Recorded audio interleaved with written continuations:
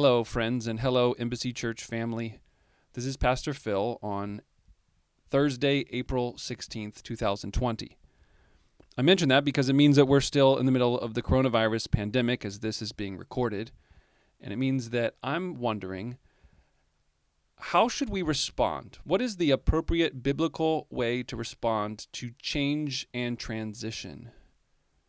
What is the way that you and I should respond to change and transition? Does the Bible present a practice, a way of living, a way to respond to God and to one another when something big is happening in our lives?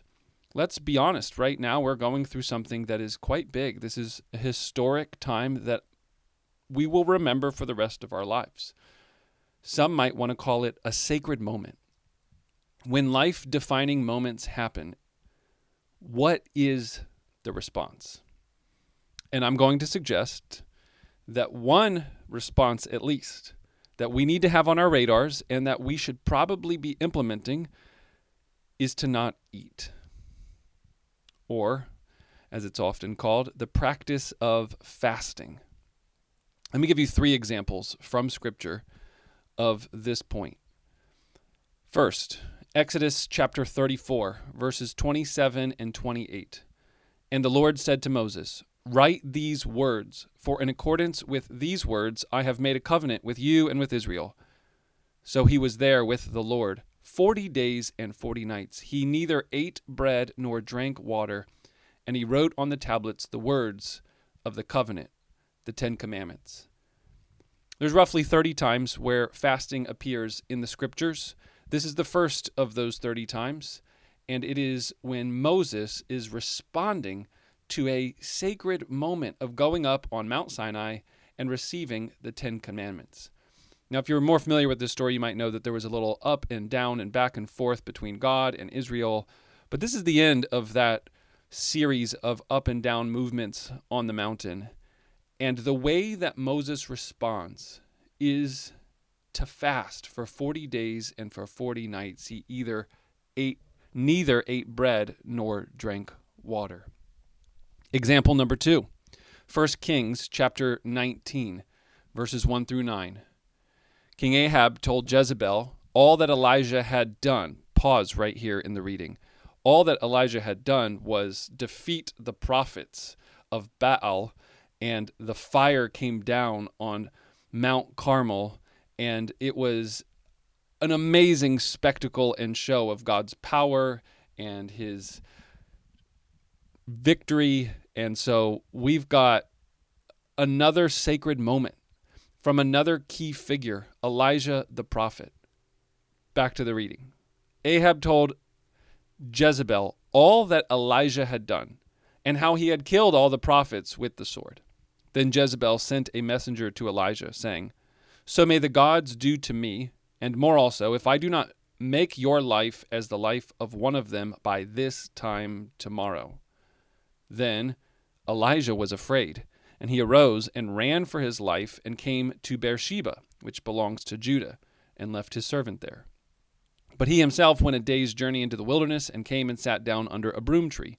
And he asked that he might die, saying, "It is enough now, O Lord. Take away my life, for I am no better than my fathers." And he lay down and he slept under a broom tree. And behold, an angel touched him and said to him, "Arise and eat." And he looked, and behold, there was at his head a cake baked on hot stones and a jar of water. And he ate and drank and lay down again. And the angel of the Lord came again a second time and touched him and said, "Arise and eat, for the journey is too great for you." And he arose and ate and drank. And he went in the strength of that food 40 days and 40 nights to Horeb, the mount of God. The same pattern we saw with Moses is happening here with Elijah. Moses, the man who represents the law, the giving of the 10 Commandments. The first 5 books of the Bible are called the books of Moses. If you want to summarize the whole Old Testament, you could say the law and the prophets. Moses, the greatest of the law givers and the one man that epitomizes the time period of the first 5 books, the law period of the Old Testament. Elijah is the same category in terms of the prophets, law and prophets, Moses and Elijah. And both of them have these sacred moments, these connection points with God, these times upon a mountain, and God appears in spectacular fashion with lightning and thunder and fire, and in both cases, it leads to a time of fasting, 40 days, 40 nights. Third example, Luke chapter 4, and Jesus, full of the Holy Spirit, returned from the Jordan and was led by the Spirit in the wilderness for 40 days, being tempted by the devil, and he ate nothing during those days. And when they were ended, he was hungry. That was Luke chapter 4, verses 1 and 2. This comes right after Jesus was baptized in the Jordan River by John the Baptist. Then a voice from heaven, the heavenly Father, spoke and said, "This is my beloved Son, with whom I am well pleased." And the Spirit of God came down as the heavens opened and rested and remained upon Jesus. The very next story is full of the Holy Spirit. Jesus was led into the wilderness for 40 days, being tempted by the devil, and he ate nothing during those days. Moses, Elijah, Jesus. These 3 men summarize really the entire Bible, and all 3 of these men have a giant moment, a sacred moment, an interruption into their everyday lives. It is an encounter with the holy God, and as they do so, they respond physically with fasting, with not eating.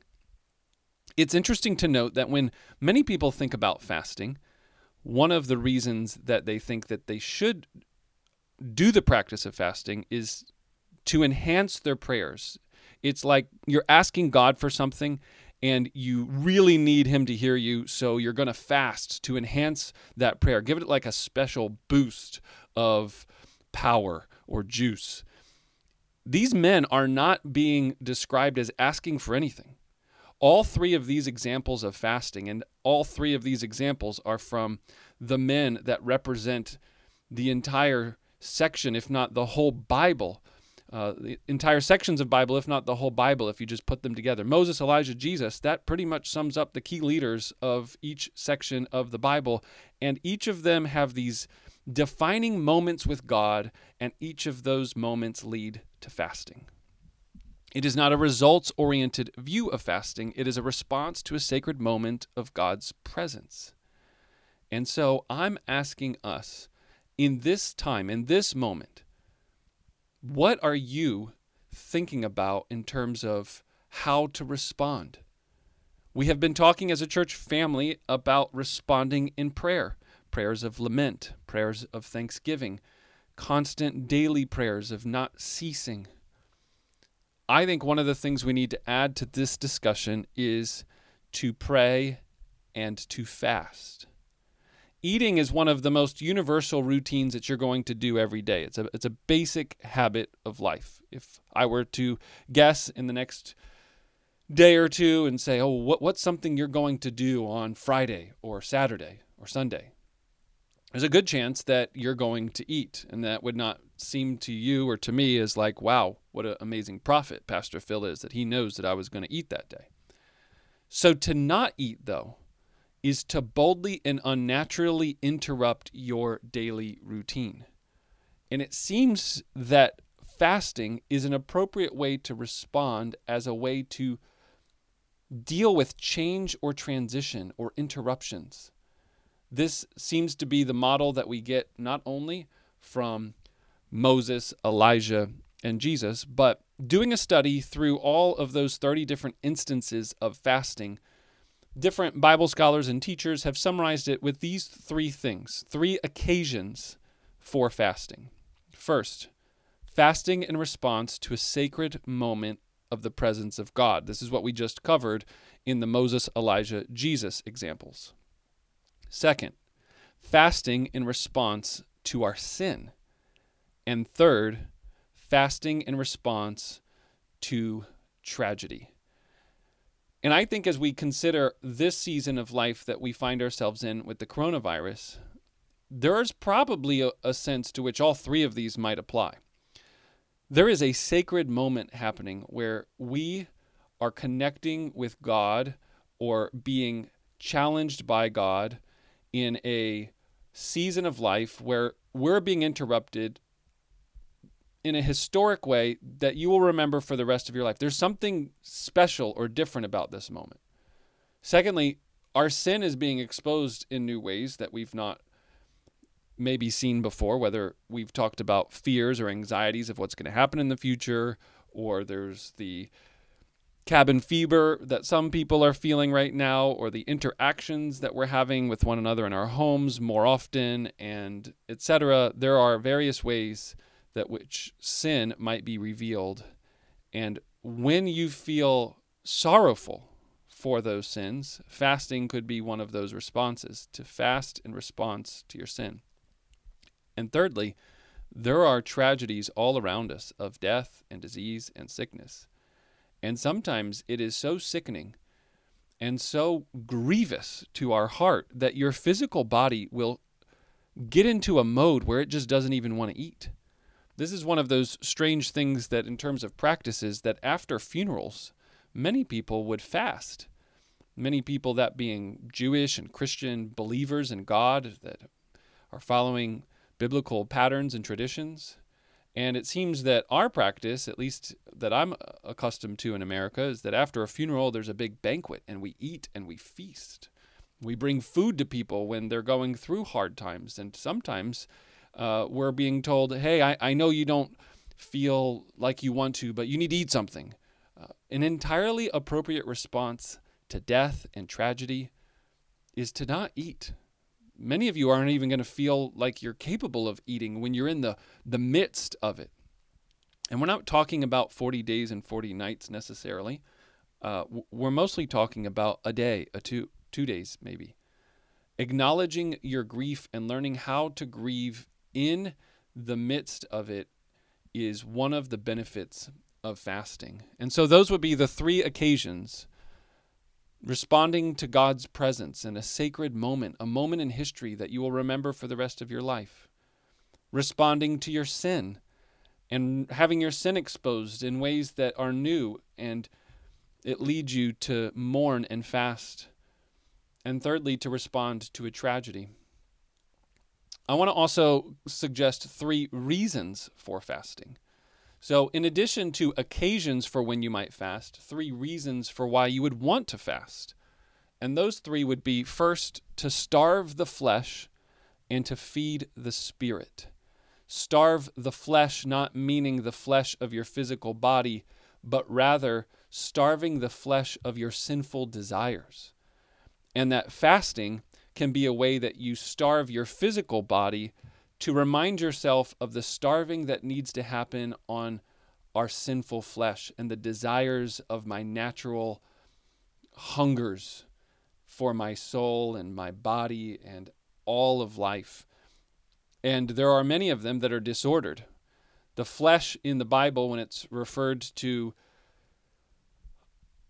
in different letters of Paul in particular, the flesh means the disordered desires of the heart. And so many of us, we need to realize that the reason why we're sinning in certain ways or certain problems in our life are rooted in disordered desires in our heart or in our flesh.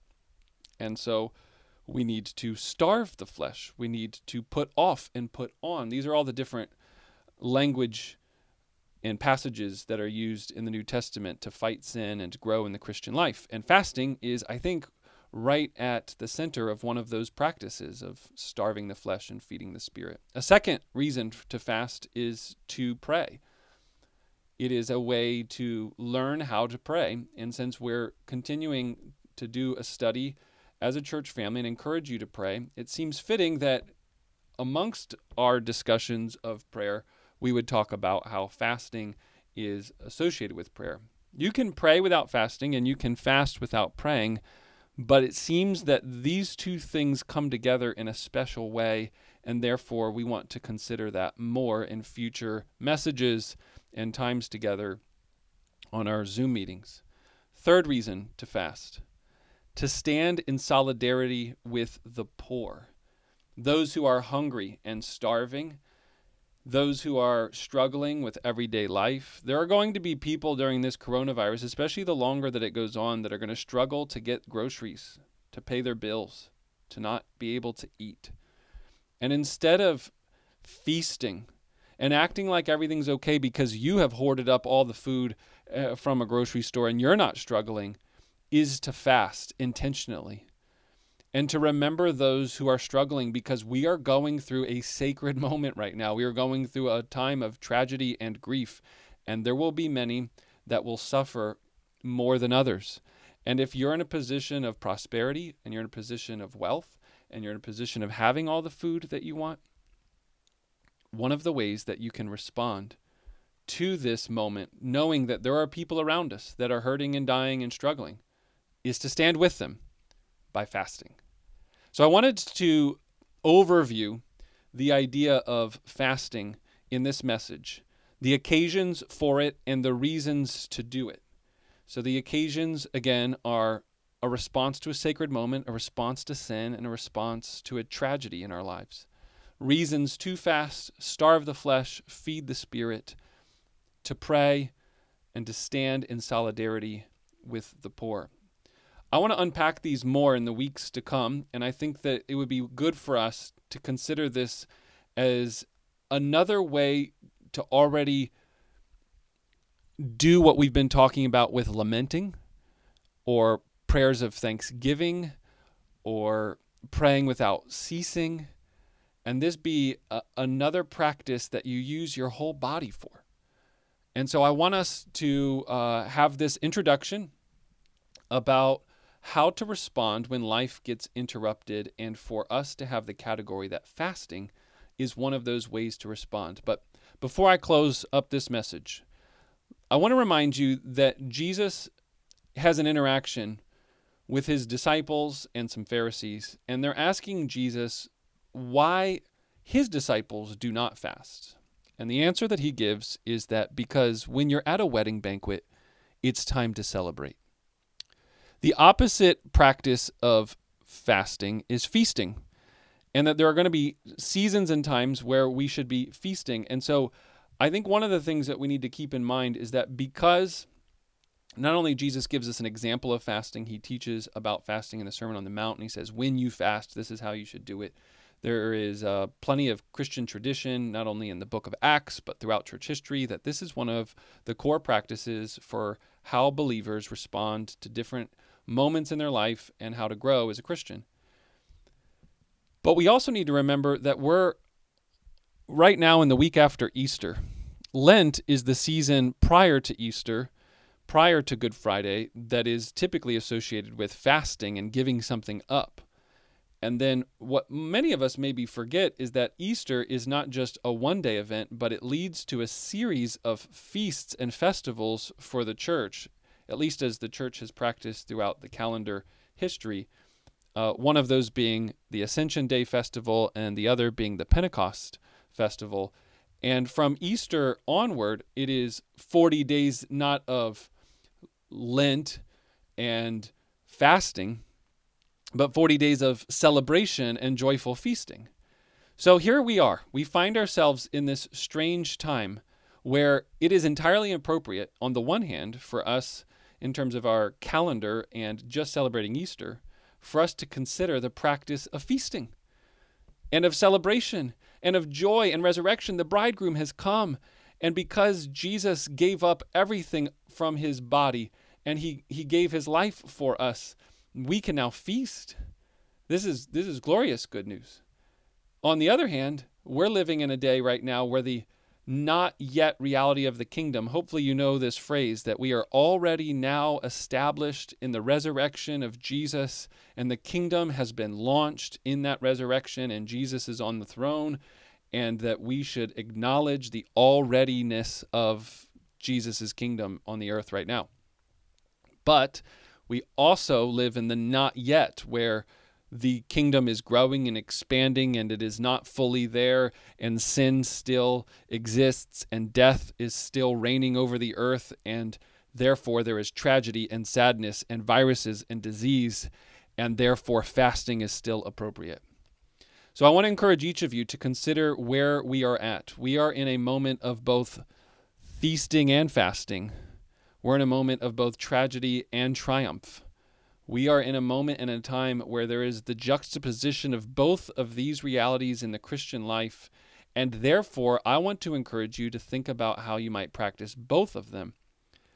But for the time being, let's focus our attention on the practice of fasting.